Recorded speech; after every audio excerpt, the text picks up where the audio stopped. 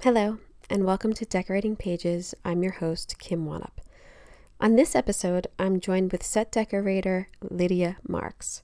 She is currently nominated for Outstanding Production Design for her work on Fosse Verdon. Being from New York, she has certainly made a mark on some recent films that burst with New York design. With a background in photography and art history, you can see in her sets how she works in the details to every frame. I talked to her about Fosse Verdon and the details and research it took to bring their lives to the screen. I asked about the influence of New York City on her films and about working with female directors. Lydia's films include You Can Count on Me, Broken Flowers, The Namesake, The Devil Wears Prada, Sex and the City 1 and 2, Away We Go, Schenectady, New York, The Brave One, Money Monster, and the Netflix show Maniac, which was so all over the place. We talk about that too. She also worked with great directors such as Jim Jarmusch, Jodie Foster, Sam Mendes, and Charlie Kaufman.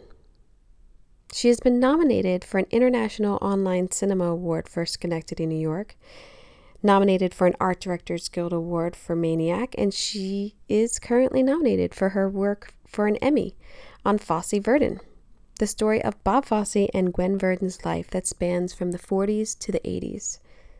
She is a working mom, a partner in an interior design group called Marks in France.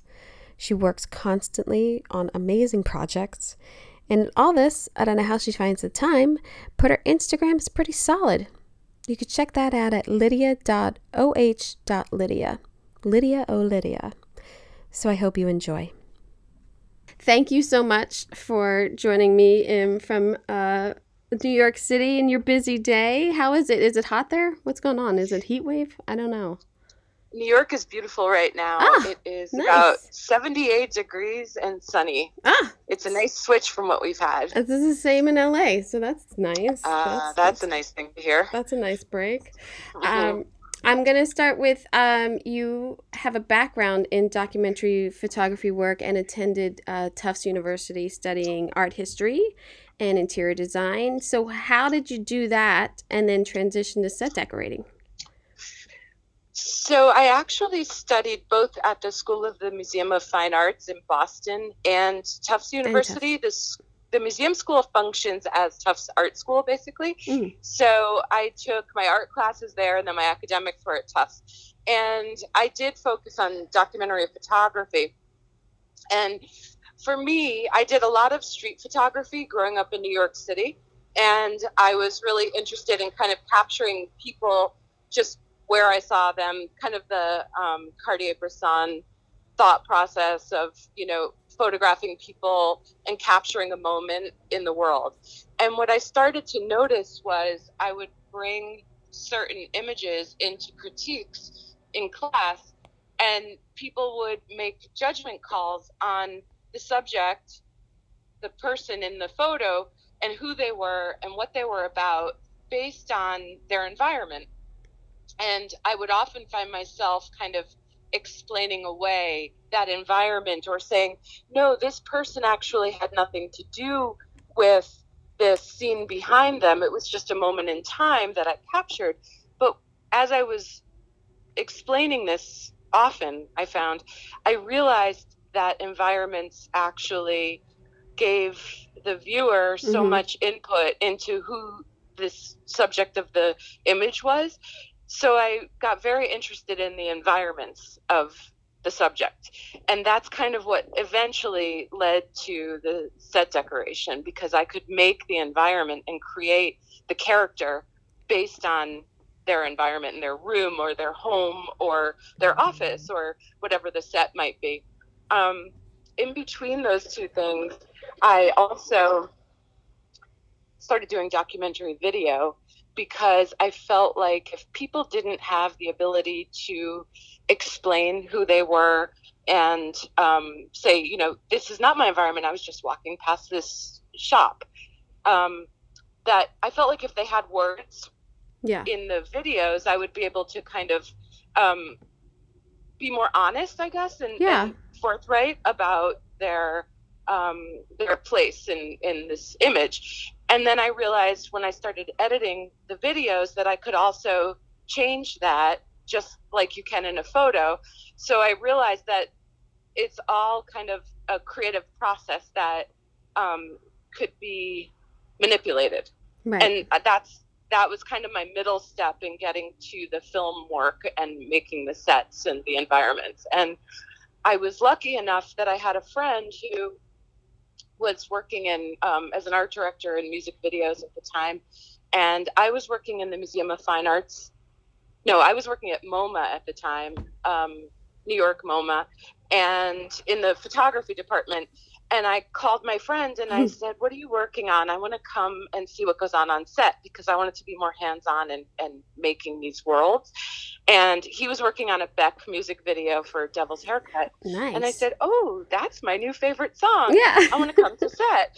And that was the first job I did, and it got me here. Oh my gosh. And then what project did you work on that got you into the union? So I was working on a project in North Carolina. It was a really small film called The Good Baby. Mm-hmm. And North Carolina is a right-to-work state. So we had a nice mix of crew.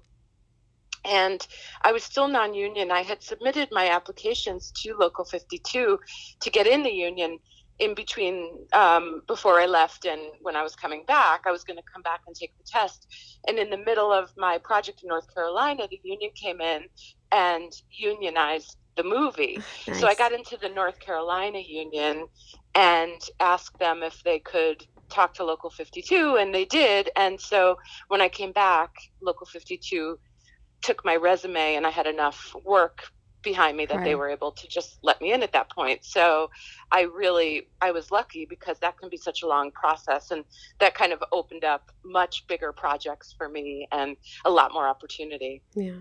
Do you think it's harder to get into the union in New York? In my mind, it is, because I didn't do it that way. It seems like, oh, I don't know how people do it over there kind of thing. Mm-hmm. But it's the same, though. It's hours, and then if something turns and you got to be at the right place and right time, it's the same deal, right? In 52. It used to be very, very difficult. The union was much harder, I think, to get into. There used to be less work. Before streaming, there was a lot less work in New York, but there was a lot more TV commercials than there are now. We used to have a lot of them, and there's very few now here. But those jobs are all, a couple of weeks long. And so they didn't really want, I think, for a while to admit that many new people. But then, when streaming started, now there's a lot of people working on permit, and then they eventually, get enough hours, they get in. So the process has changed. I'm not that as familiar with getting in now, because I've been in so long. Yeah. But I think it's a little harder here than in LA. I think so too. I don't know what makes me feel that way, but I feel like it is. I feel like they're more harsh there. I mean, it was hard here. It took me years to get in. Did it? Well, it was a lot of doing non-union stuff, and then I worked on a film that turned, luckily. So, but I was like, and I started out trying to be an art director, so I took a completely different path and then changed around, and even to get into the Art Directors Guild took me years. So all in all, I think from when I started till I finally got into the Local 44 here was 6 years. Oh, wow. From now, working. Can a decorator come to LA and work if they're in 52? Can they work on a 44 project? They can, but you have to be paid they have to give you money for something, you know what I mean? They have to you get, your pay for traveling or whatever. It's something like that, but you can, I don't know if it's special permit, or I don't know if you have to give them anything. I don't know. I think it's more if it's one job, it's fine. If you're going to stay for more, you have to join. Uh-huh. Because will they let you just join then if you have a project there? I believe so. I believe it's they look at credits and they look at what you're working on, and I think it's a letter from producers, and I think it goes like that. I do know though, now I'm thinking of it, when Veep moved to Los Angeles, the decorator didn't want to join 44, and maybe because that was a TV show, because she would have been here longer. That's one of the reasons she didn't come with the show. So Okay. maybe, but I know decorators who have come here to work, Yeah. and vice versa. I think it's different than New York, because in New York, I believe if a 44 decorator is coming here to work because they've been requested by a director, they match the labor here. So they assign a second decorator to the project. Oh, I see. In order to be able to do that here. So I feel like that's where some of the big differences are between the two. Oh, right. I mean, there's so much union stuff that you get into and then you forget because you're like, I don't know, that was a confusing thing. I don't know. Right. It's just working now. Yeah. Yeah. I should have started with congratulations on your Emmy nomination for Fosse Verdon. I'm so thrilling. I couldn't get enough of it. I couldn't. Thank you. I'm telling you this, and I'm not trying to be a kiss ass. I literally was watching it for the sets because I love Sam Rockwell. I couldn't really fathom who the audience was who was trying to watch this film. Like, I'm like, who is this being made for?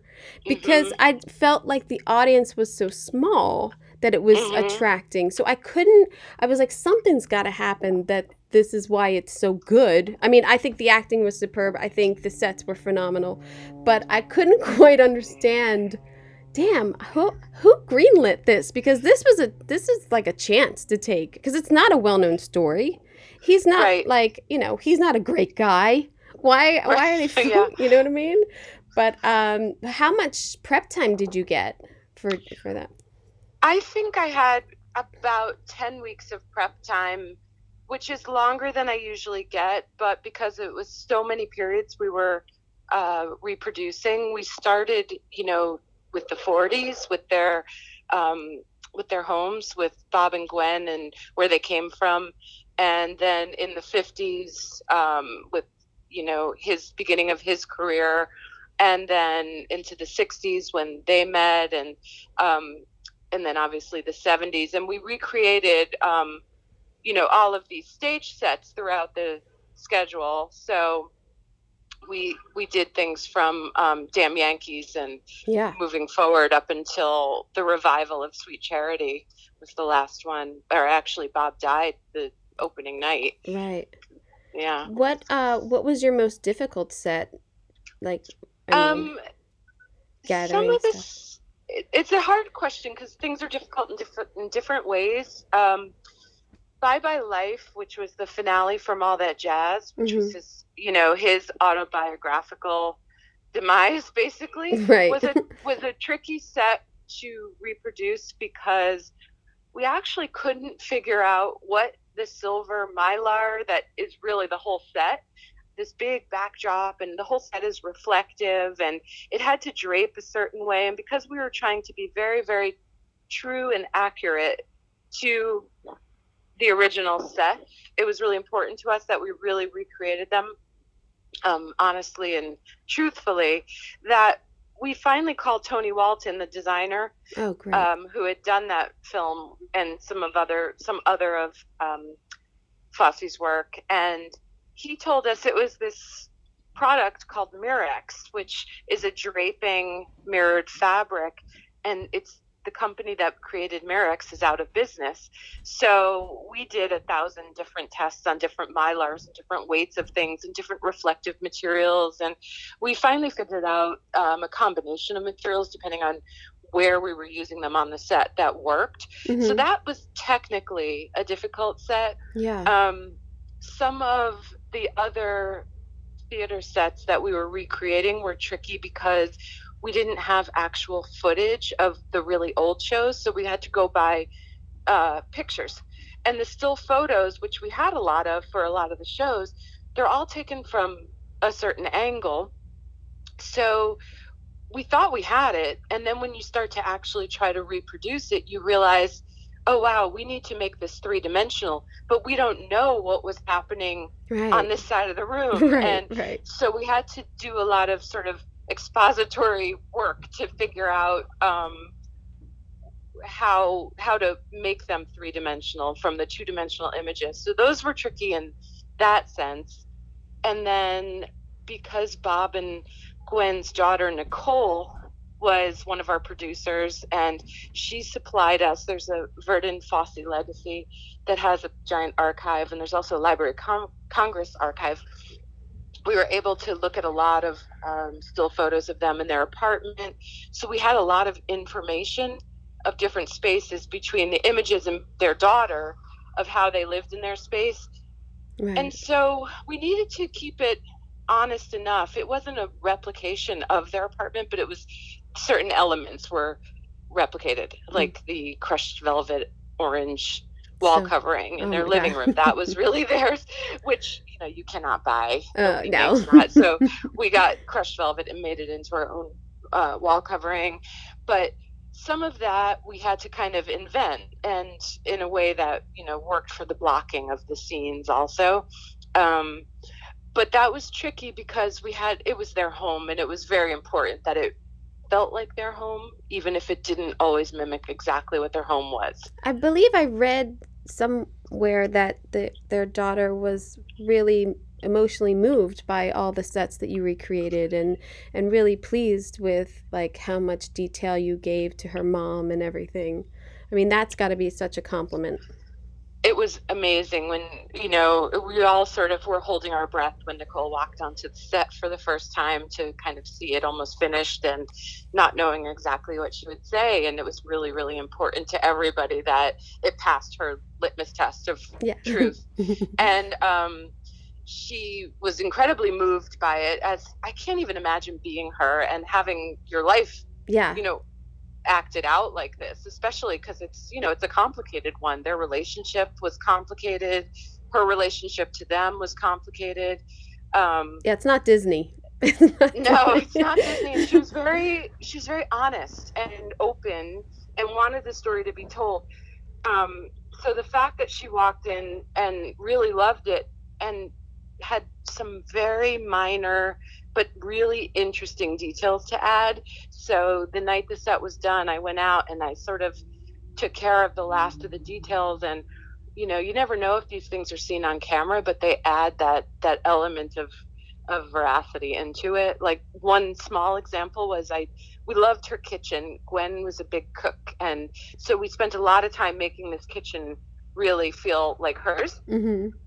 And you know, we had a lot of pictures of the kitchen, so we knew what it looked like, and we took some liberties with it, but in general, it was the overall vibe is very much like their real kitchen.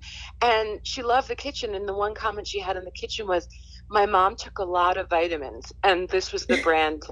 And wow. So I went to the vitamin shop and got, you know, a whole stash of her brand of vitamins and put them onto the open shelves in the kitchen. And it was just little details like that right. We added in at the end from her.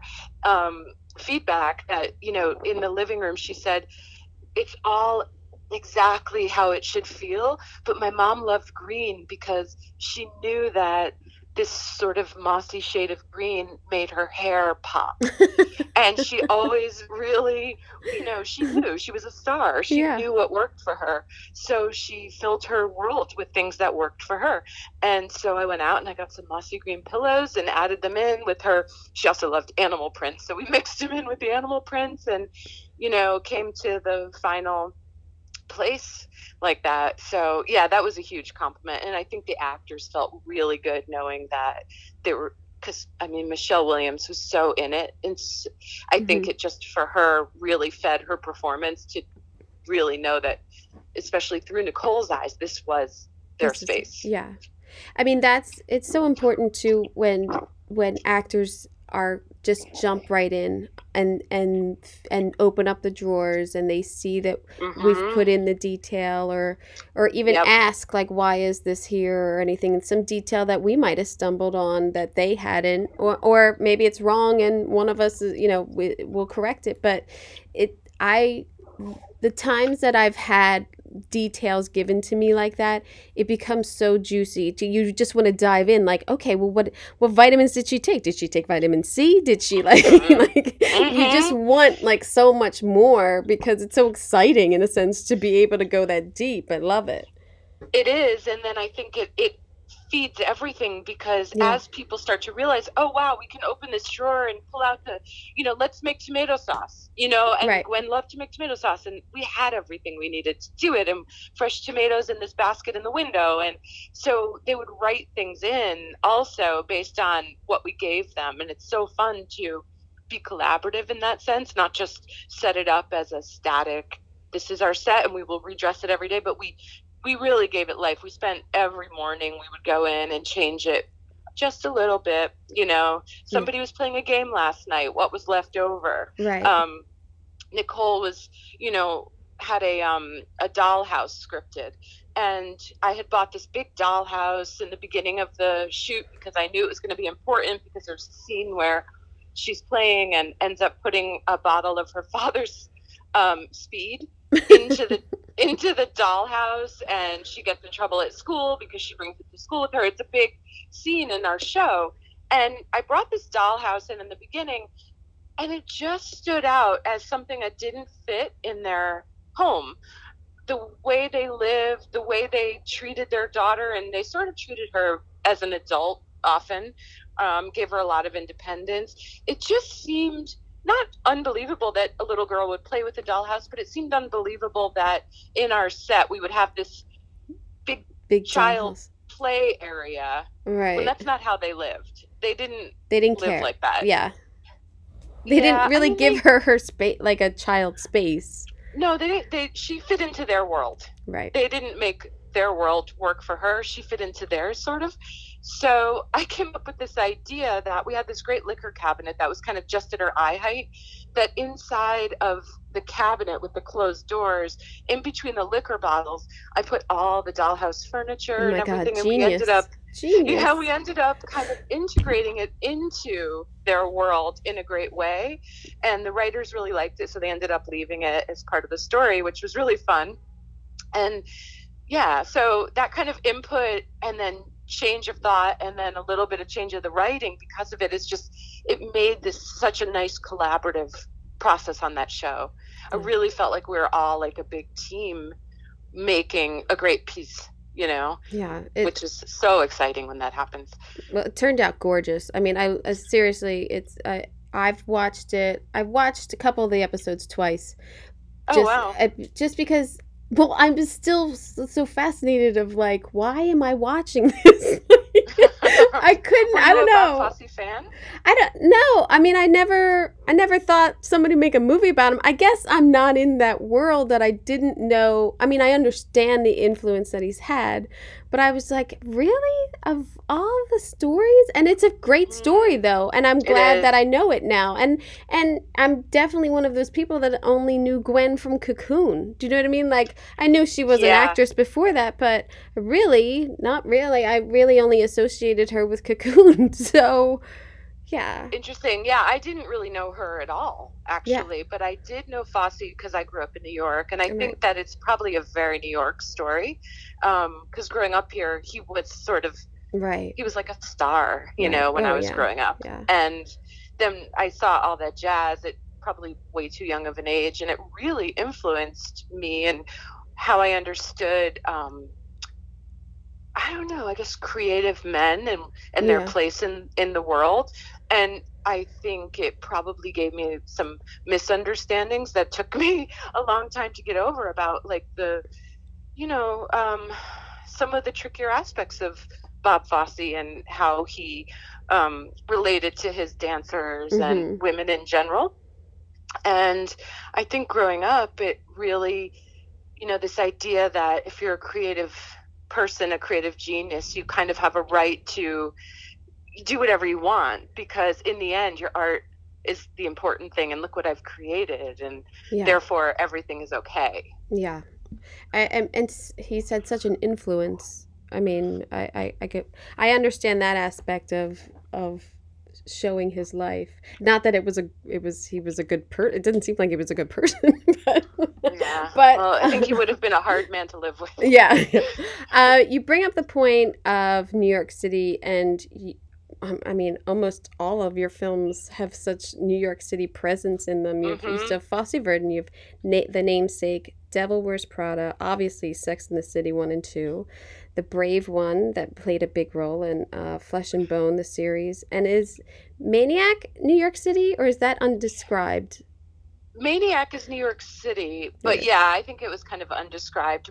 In Maniac, we really strive to create our own world, and well achieved, because I mean, I can't even imagine research for that of like, okay, it's going to be like this, but it's really going to have this twist, and what error, or like you like jump different errors in the same like building, like it was just beautiful to watch, just beautiful.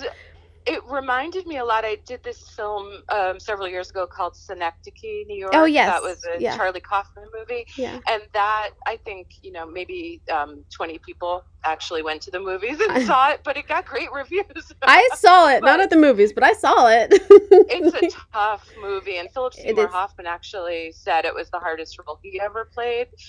It was really hard, but Maniac took a lot of what we were doing in Synecdoche and made it a little easier to digest, I think. But that idea of time shifting and worlds within worlds, that was all also in Synecdoche, interestingly.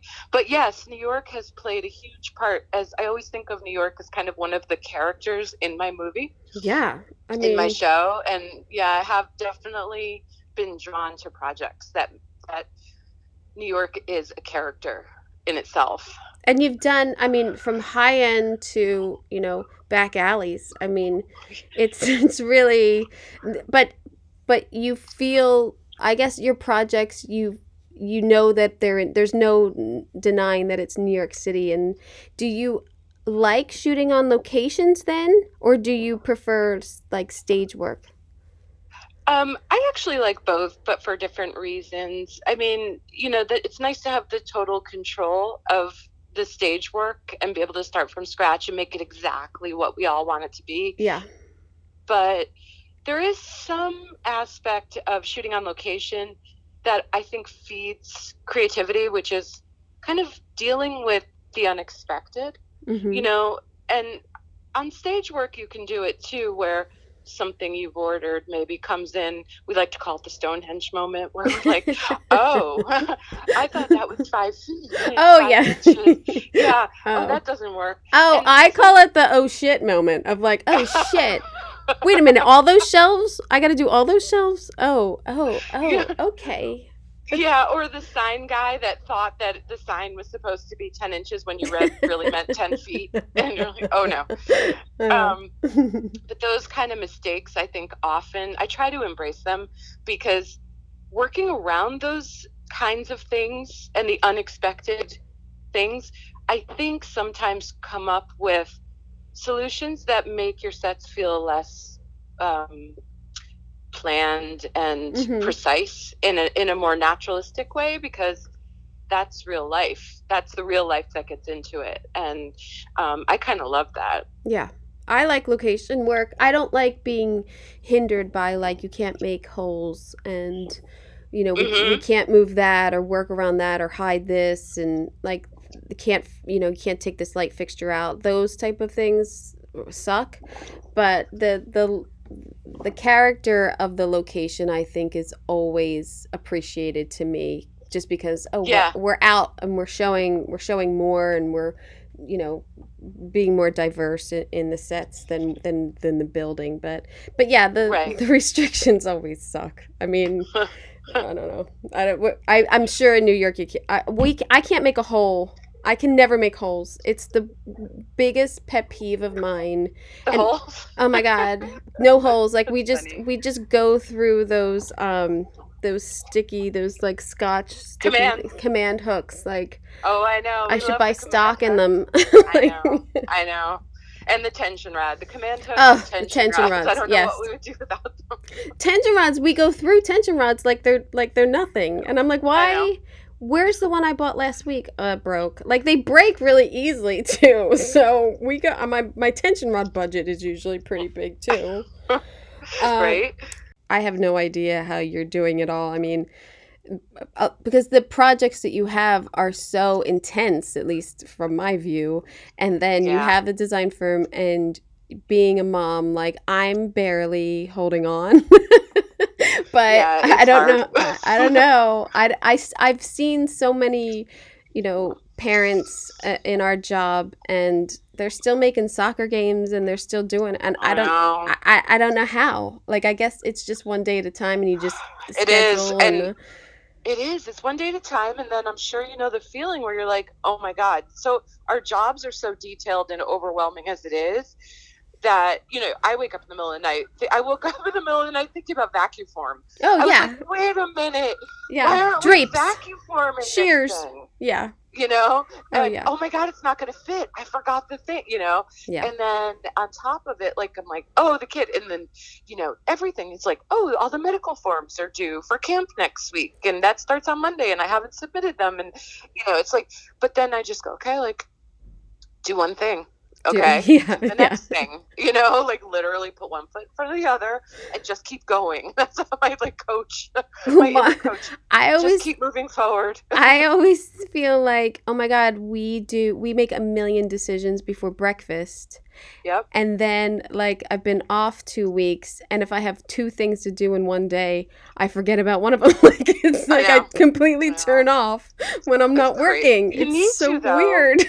You have to give your mind a break. That's what I'm realizing. I wanted to ask you about some of the experiences you've had working with female directors. You had Jodie Foster on Money Monster and Veena Sud on 7 Seconds. I hope I said her name right, because I love The Killing. So I know, that was great, right? Oh, just so great.